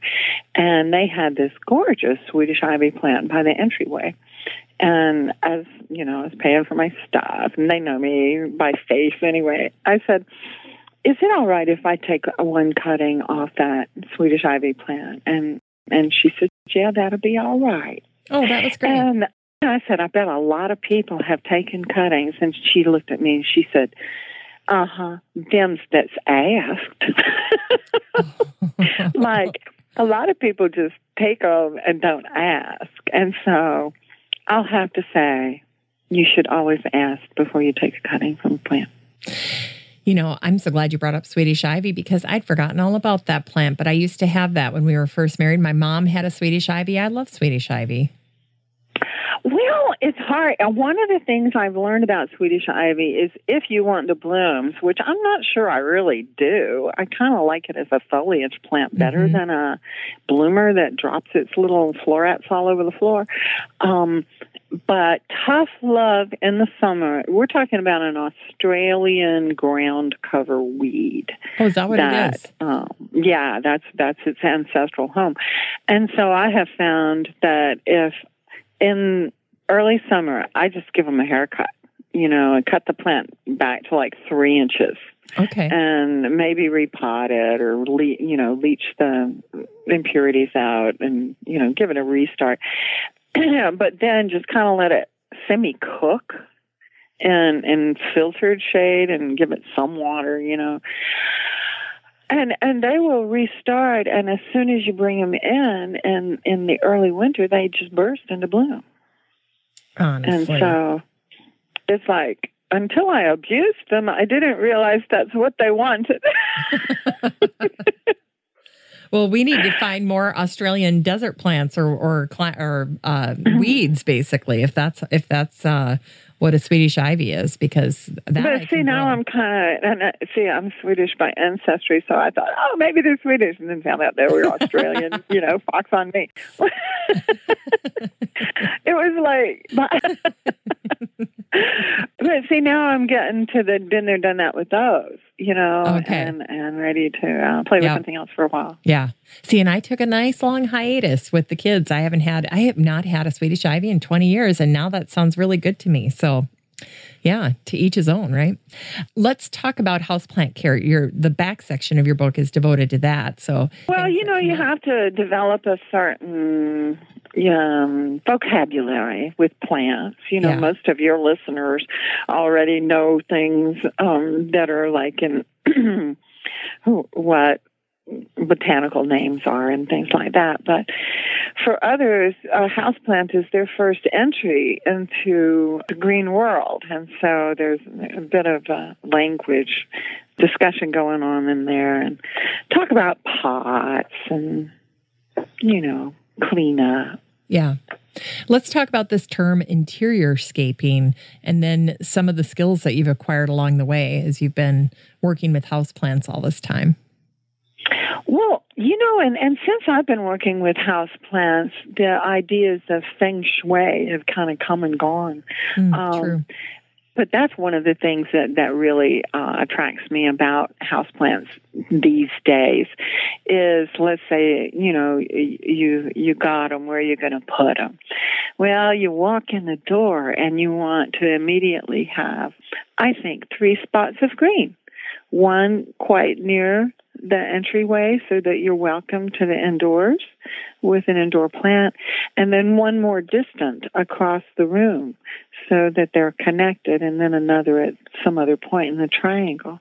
And so in addition to satisfying a certain energy flow, so if you could envision energy coming in your front door from plant 1, 2, 3, we're so happy now. It also, frames the interior. And so I like to use that, thumbnail of 3 that I'm borrowing from feng shui as the starting point of where you're going to put what. And then we go back to what we were talking about with the home reno shows, and how when they had the houses staged, that there will be these sculptural plants all of a sudden against this wall or in this corner. Yeah. And that's more to anchor and define the space. Just like I'm saying, I want a bushy rubber plant. Well, assuming I get what I'm asking for, it's going to actually fill a hole in my living room furniture constellation where it will look like it's growing up from the floor. Yeah. Well, and you're right. When you said fill a hole in your furniture, I thought, when we were first married, that's what I did. Talk about filling holes. I had houseplants everywhere. We just didn't have much furniture. So they're fantastic for that. But yeah, you're right. Sometimes they're better than furniture. In the age of minimalism, you can maybe get by with less furniture and more plants. Mm-hmm. Now, I'm really curious. Do you have many plants hanging from the ceiling? Well, the aforementioned Hoya hangs from the ceiling. And even though, many years ago, I was younger and more limber then, and I did my own macrame, but recently, a couple of years ago, bought some nice macrame pieces off Etsy from some people who have preserved the art. So I have 3 of those, right now. What's up there? There's a Swedish ivy up there, and the Hoya is year-round, doesn't move, stays in place. It's big. Okay. I love it. And it's a hanger. I like hanging, the hanging plants. And of course it extends how much window space you have available. Yeah. And since you live in a cold climate, and where I live, we have winter wind storms, I call them. Where I grew up, we didn't have this, where the north wind starts howling at 40 miles an hour and doesn't stop for 36 hours. And so, for example, if I have the equivalent of window quilts, almost, they're, you know what Roman shades are, where you pull the... Yeah. So I went on the internet, found out how to make them, and made Roman shades for the north windows. Those make great plant windows, but, you know, there's only so much floor and shelf space under them. Yeah. And it's easier to do the winter shades. We only put them down at night, you know, to help keep the cold out. And they don't interfere with the plants that are hanging like they do the plants on the shelves, I have to say. Well, and there's that temperature drop that you're wanting, you know, in the evening. They're getting that. I mean, the quilts are probably helping a little bit, but they're getting that temperature drop, so they're probably happy too, sleeping better. Yeah. I think that the only precaution is if you're putting something in a hanging basket that's going to stay put. With my Hoya, I wish I had put a better tray to catch the water, because you end up with water all over the place. Yeah. I've got some junk towels now that when I'm watering them, I just throw the junk towels down and let them drip, you know, and that kind of solved that problem. But if I'd had a better tray under that pot, I wouldn't have to go to that trouble. Yeah. You know, I got under mine. It's so funny you're mentioning that. Under my Hoya, it just came, I don't know how I found this dumb thing, but it's one of those, it's a clear, squishy plastic liner. And it's very flimsy. I keep waiting for it to crack, but that's what my Hoya's in. So it's kind of like in a pot, and then that's the basin for it. Yeah. And I love that because I know if I order over water, I can put, you know, probably a gallon in there and it would be able to hold it. But you're right. When you've got something like that, mine's in it in a very tall iron plant stand. And so... very interesting. You know what I did for my hanging plants? Because I did the same thing. I bought some macrame recently. Of course, that kind of delights you when you've had this break from it. And, you know, you remember, you know, making that. I remember sitting on the floor macrameing my buns off. Yeah, so. I would do the loop again on my big toe. Yeah, me too. Oh, my gosh, I love you. You know, and sit there, well, at my age, I don't think I want to do this form of yoga anymore. No, but I vivid memories of that. I macrameed a little angel that's on my Christmas tree with the brass ring for her halo. And, but yeah, so, I mean, I did the same thing. I got some macrame, and what I did this year is we didn't put up a Christmas tree, but when I was going to one of our local nurseries, I found that they had brought just some dead trees from the woods, and had put those in their Christmas tree holders, and then used that to show their ornaments. And it was easier to see the ornaments because you weren't fighting all the green. And so I thought, you know what, that's what I'm going to do. So I took the dog on a walk, and in my bright sunny corner where I keep most of my house plants, I went and found this tree, brought it in, and set it up. And then instead of having to drill holes in my ceiling, I could hang my macrame from some of the branches. And so that was nice. So that was my little like, ooh, I did this. I got this all done. But I love it. It's just kind of a fun little spot for the house plants. And then I did find these fake air plants to tuck among the tree. They look cute, but I'm a realist. We live in Minnesota. It's tough for me to keep air plants alive. So it probably gets so dry indoors, you know. Oh gosh, I tell you, I'm always surprised at how quickly the plants dry out when the heat is on during the really cold stuff. Yeah, it is. And tough. Of course, the plants get dirty during the winter, and some of them are hard to clean. The ones with big leaves, you can just do it by hand. You know, put one hand under the leaf and a soft cloth, and just wipe them off, and that always feels good. That's one of the things I like about the rubber plant, is it gives you such a satisfying cleaning experience. Yeah. It's so great when you get them all tidied up. You know, I will kind of in late spring when it's warmed up, and it's over 70 degrees and raining. If I'm home, I'm running houseplants in and out, giving them a natural shower. Oh, that's such a great idea. I mean, they won't be out there long enough to acclimate. We're talking a couple of hours, but yeah. Go out in the rain, you fool.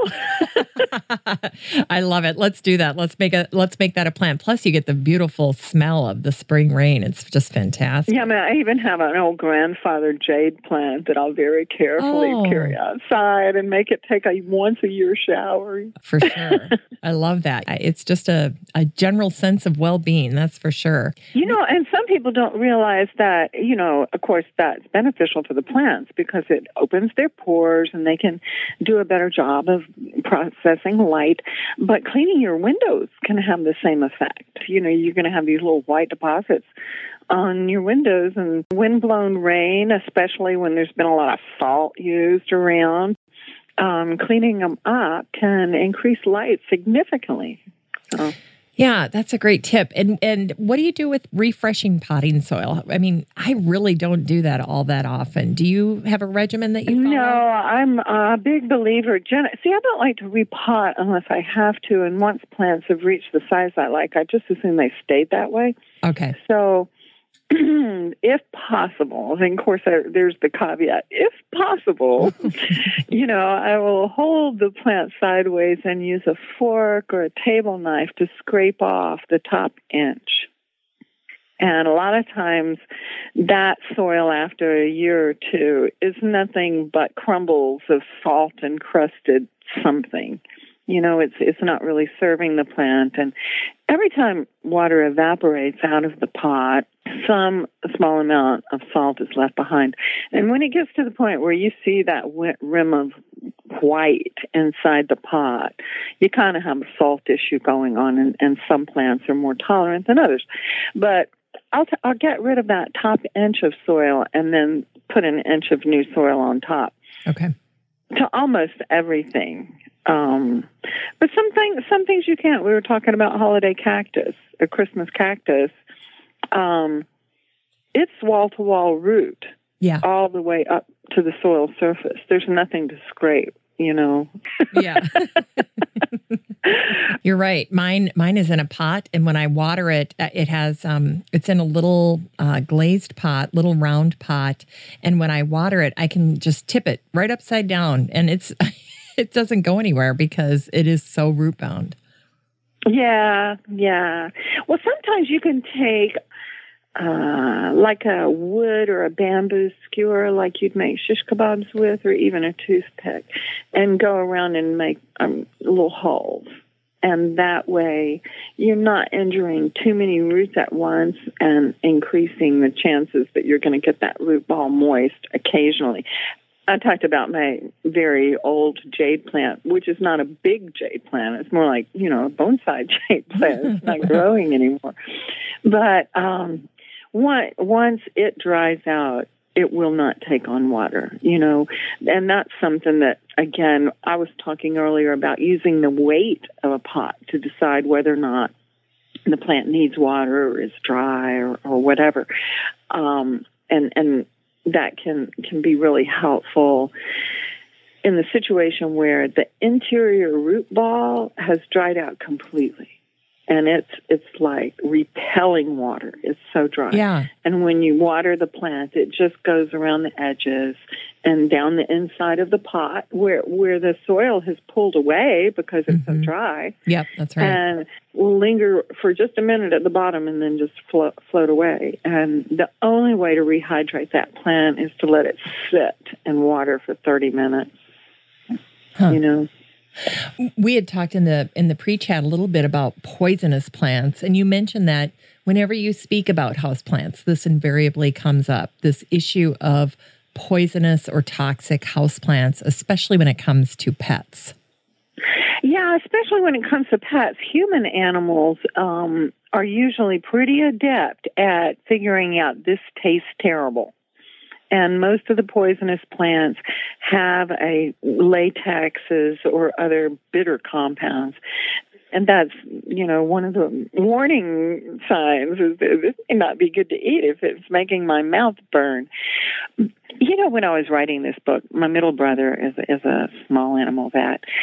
And I said, how many poison cases do you actually see of pets that have eaten houseplants and really gotten sick? And he said, very few. He said, what you get is pets that have gotten bored and gotten into all kind of trouble, whether it's a house plant or something else. And to make sure that, pets get adequate supervision and exercise and blah, blah, blah. Yeah. But I was taking care of my daughter's cat while she was traveling for 2 weeks. And he's an indoor cat, and he's a good cat and everything. And he was in my office, and I noticed movement, and he's messing with a philodendron plant, which is on the no list. In the book, I do have a list of, plants to be careful of. And he had figured out that this was just like a new game. And, at this point, I do doubt this individual cat's intelligence. So I had to move the plant. I had to take the plant out of the room. It was the only thing to do. Oh, gosh. And put it up on top of a bookcase where he couldn't reach it. But, I've got a 13-year-old cat, and to her, the idea of eating a leaf from a house plant is so ridiculous, she'd never consider it. Really? Yeah. So it just varies from animal to animal. That my little boarder got too curious, and I had to intervene and take away a plant that could have been dangerous, whereas the cat that lives here forever, she would just never. So it's going to vary with the animal, but I certainly wouldn't leave a poisonous plant within reach of a puppy. Yeah. Yeah. And I love the connection that you made between boredom and their mischievous behavior when it comes to houseplants, because that's something that... Right. And is it a cat's fault that they go to the bathroom in a large pot when it was accessible to them? It looks like good dirt, and their cat box is nasty. However, I have known cats that would do anything to mess up a house plant. You can put aluminum foil over the top, and the cats will stay away. But. Yeah. They're not just being destructive for destructive's sake. They're I have had a cat or two. And I seem to have some remote memories of coming home to houseplants that were puppyfied. They weren't poisonous, but, got interested in that aloe, and look what happened. Yeah, and there you go. Oh my gosh, we have to talk about your little hack for using parts of the aloe plant. I have to have you talk about that because you do such a great job with that. Well, it may be the strain I have. I've had this particular strain about 10 years and have given away dozens, but it's a real, pup producer. It makes little offshoots. And so usually in the fall, I'll have a plant that's overgrown, and I don't really want to keep it through the winter. And so you can take the big aloe leaves, and chop them into maybe 2-inch pieces and just freeze them. And in the winter, when you have a burn, which I did, I burned my foot this November. It was so great. You can just, pop out a piece of the frozen aloe and put it on the burn, and you get a double benefit because you're getting fresh, never processed aloe sap, and it's frozen. And it's so comforting. It feels good. Yeah, really good. Oh, that's great. Yeah. And you didn't have to go and not murder, but you didn't have to lop off a perfectly good aloe leaf and make the plant asymmetrical. I know. That's what I loved about it is there's so much strategy involved because you're getting the little pups anyway. Yeah. And if that's the only indoor plant you have, you should have an aloe plant because sap really will heal a burn. It's miraculous. Well, any other tips or advice you want to talk about here before we wrap up today? We've covered a lot. Yeah, we did. Now, and you've made me think about things I haven't thought about in a long time. Well, likewise. I did have to once smash an heirloom pot because it was the only way to. Everything was going bad. The plant was going bad. The pot had already had a crack in it. This is how you learn. Yeah, so. It is. Well, I loved your advice on rescuing my bean pot, and so that's on my list now. I'm going to do it. Oh, yeah, I do. Because those special pots, you have to keep them. You're right. I would feel worse about losing the pot than I will about losing this mother-in-law tongue, for sure. And yeah. And, when you repot a mother-in-law's tongue, a lot of times on the roots, you'll see the little buds. That's right. And they're all around the edge. So it's time. It's time. I'm probably on a clock when it comes to rescuing my bean pot here. I do have one last question, though, that I thought of I was going to ask you, and that has to do with top dressing, whether it's with glass pebbles or stone or mulch. I did a container once and I put eggshells over the top, and then I found this little fairy that was stepping. And so the theme that I used was walking on eggshells. Oh, how sweet. Yeah, kind of a fun little thing. But do you do a lot of top dressing on your indoor houseplants or in your containers in general? I don't, because I just don't pay that much attention to that little part of things. But if I did work with succulents or cacti more, I have a few that I have right now, but they're not like an arrangement. Or what you're doing, is really developing a theme and a scene. Mm-hmm. And I've thought about next time I do get bold enough to repot my elderly jade, to kind of take it in a bonsai direction, with a broader pot where I would be using little stones and bits of moss and stuff like that on top. I've used sand some just because it's nice and clean, and when I am battling fungus gnats, sometimes I'll use sand, and it just seems to make them a little bit easier to manage. Oh, I like that idea. I don't think they like that too much. But I love your idea of the pulverizer, the crunched up eggshells being a surface. I've used pebbles a lot, and the glass beads. To me, they don't usually work. I'll try them and realize it doesn't look very good.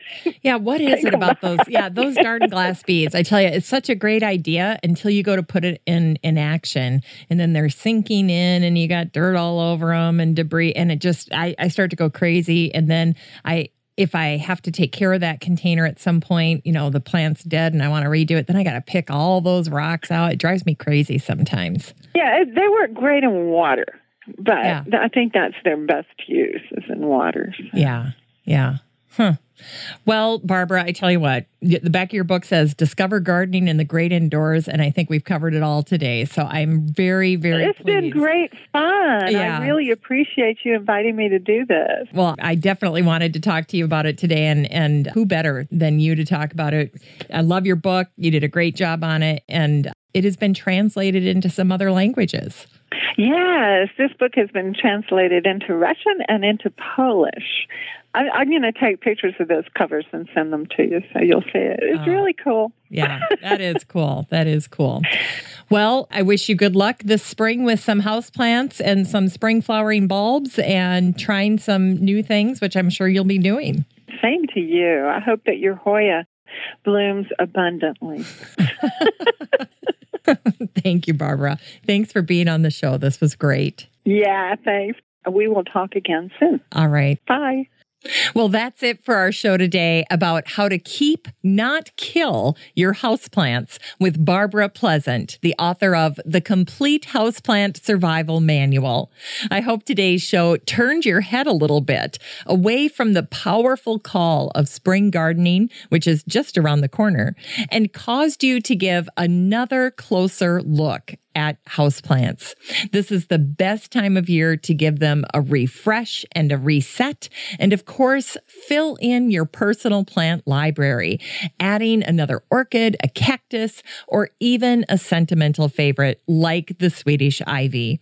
And don't forget, you can find Barbara's best-selling book, The Complete Houseplant Survival Manual, on Amazon. Last time I checked, it was selling for $14.67. And there'll be a link to that in the Facebook group, the Still Growing Podcast group. Just a reminder that the show notes for this episode will be under the Still Growing Podcast page over at my website at 6footmama.com. That's the number 6, FTMAMA.com. And don't forget, while you're there, you can click on Facebook group. It will take you right into the Facebook group where you can just request to join. I'd love to meet you in the group, in the listener community. I'm so thankful to my team at Podfly Productions. I want to thank my editor and project manager, Eric Begay, and my copywriter, Ayn Kadina. I'd also like to thank the women who make up my listener advisory board, Beth Engel, Beth Gardens in Illinois. She works at Griffin, a national brokerage firm and one of the finest companies in horticultural service. Beth is also a board member of the PPA, the Perennial Plant Association. Denise Pugh, Denise Gardens in North Mississippi, and is a contributing writer to Mississippi Gardener magazine. Amy Von Atchen, Patricia Chandler Newport. Patricia is the owner of Backyard Urban Gardens out of Kego Harbor, Michigan. Deb Gibson and Peggy Ann Montgomery. Peggy Ann is the brand manager over at American Beauty's Native Plants, and she was featured back in episode 553, where we talked all about how to incorporate more native plants into your landscape. For my sign off today, I leave you with this thought to help you grow. How can you bring more green into your home? Do you have houseplants at your front door to greet visitors? Can you start propagating some new plants to give as Mayday gifts to your friends and neighbors? Spending some time each week tending houseplants is a form of meditation that can decrease anxiety and increase your happiness. Have a great week, everyone. Still Growing with Jennifer Ebling is a 6footmama.com production made in lovely Maple Grove, Minnesota. Still Growing is a weekly gardening podcast dedicated to helping you and your garden grow. Hi there, everyone, and welcome to Still Growing, and thank you for listening. Okay, I've got it now. Here we go. Hi there, everyone, and welcome to Still Growing, and thank you for listening. I'm your host, Jennifer Ebling. Barbara Pleasant is back on the show today, and she's the author of I bit my tongue. Ow. With that, let's transition to the topic of today's show. Why is that not recording? When it comes to her celebrated book, The Complete Houseplant Survival Manual, there goes that alarm again. I noticed something that I don't often experience. Why is that alarm going off? In Sustainability, Gardening Jones shared a wonderful post that's called "What Are Heavy Feeder Vegetables?" This is the University of York had that was a great image making its way around social image. Mm-hmm. So check that out. A recommended list of 12 Instagram feeds for flower lover. For flower. Oh my gosh. A recommended list for flower. A recommended list for flower. Flower lover, flower lover, flower lover, flower lover, flower. Got it. Trying to make the sound for the blooper thing.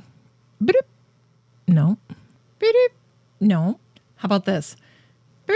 Wait, hang on. Okay, I got it.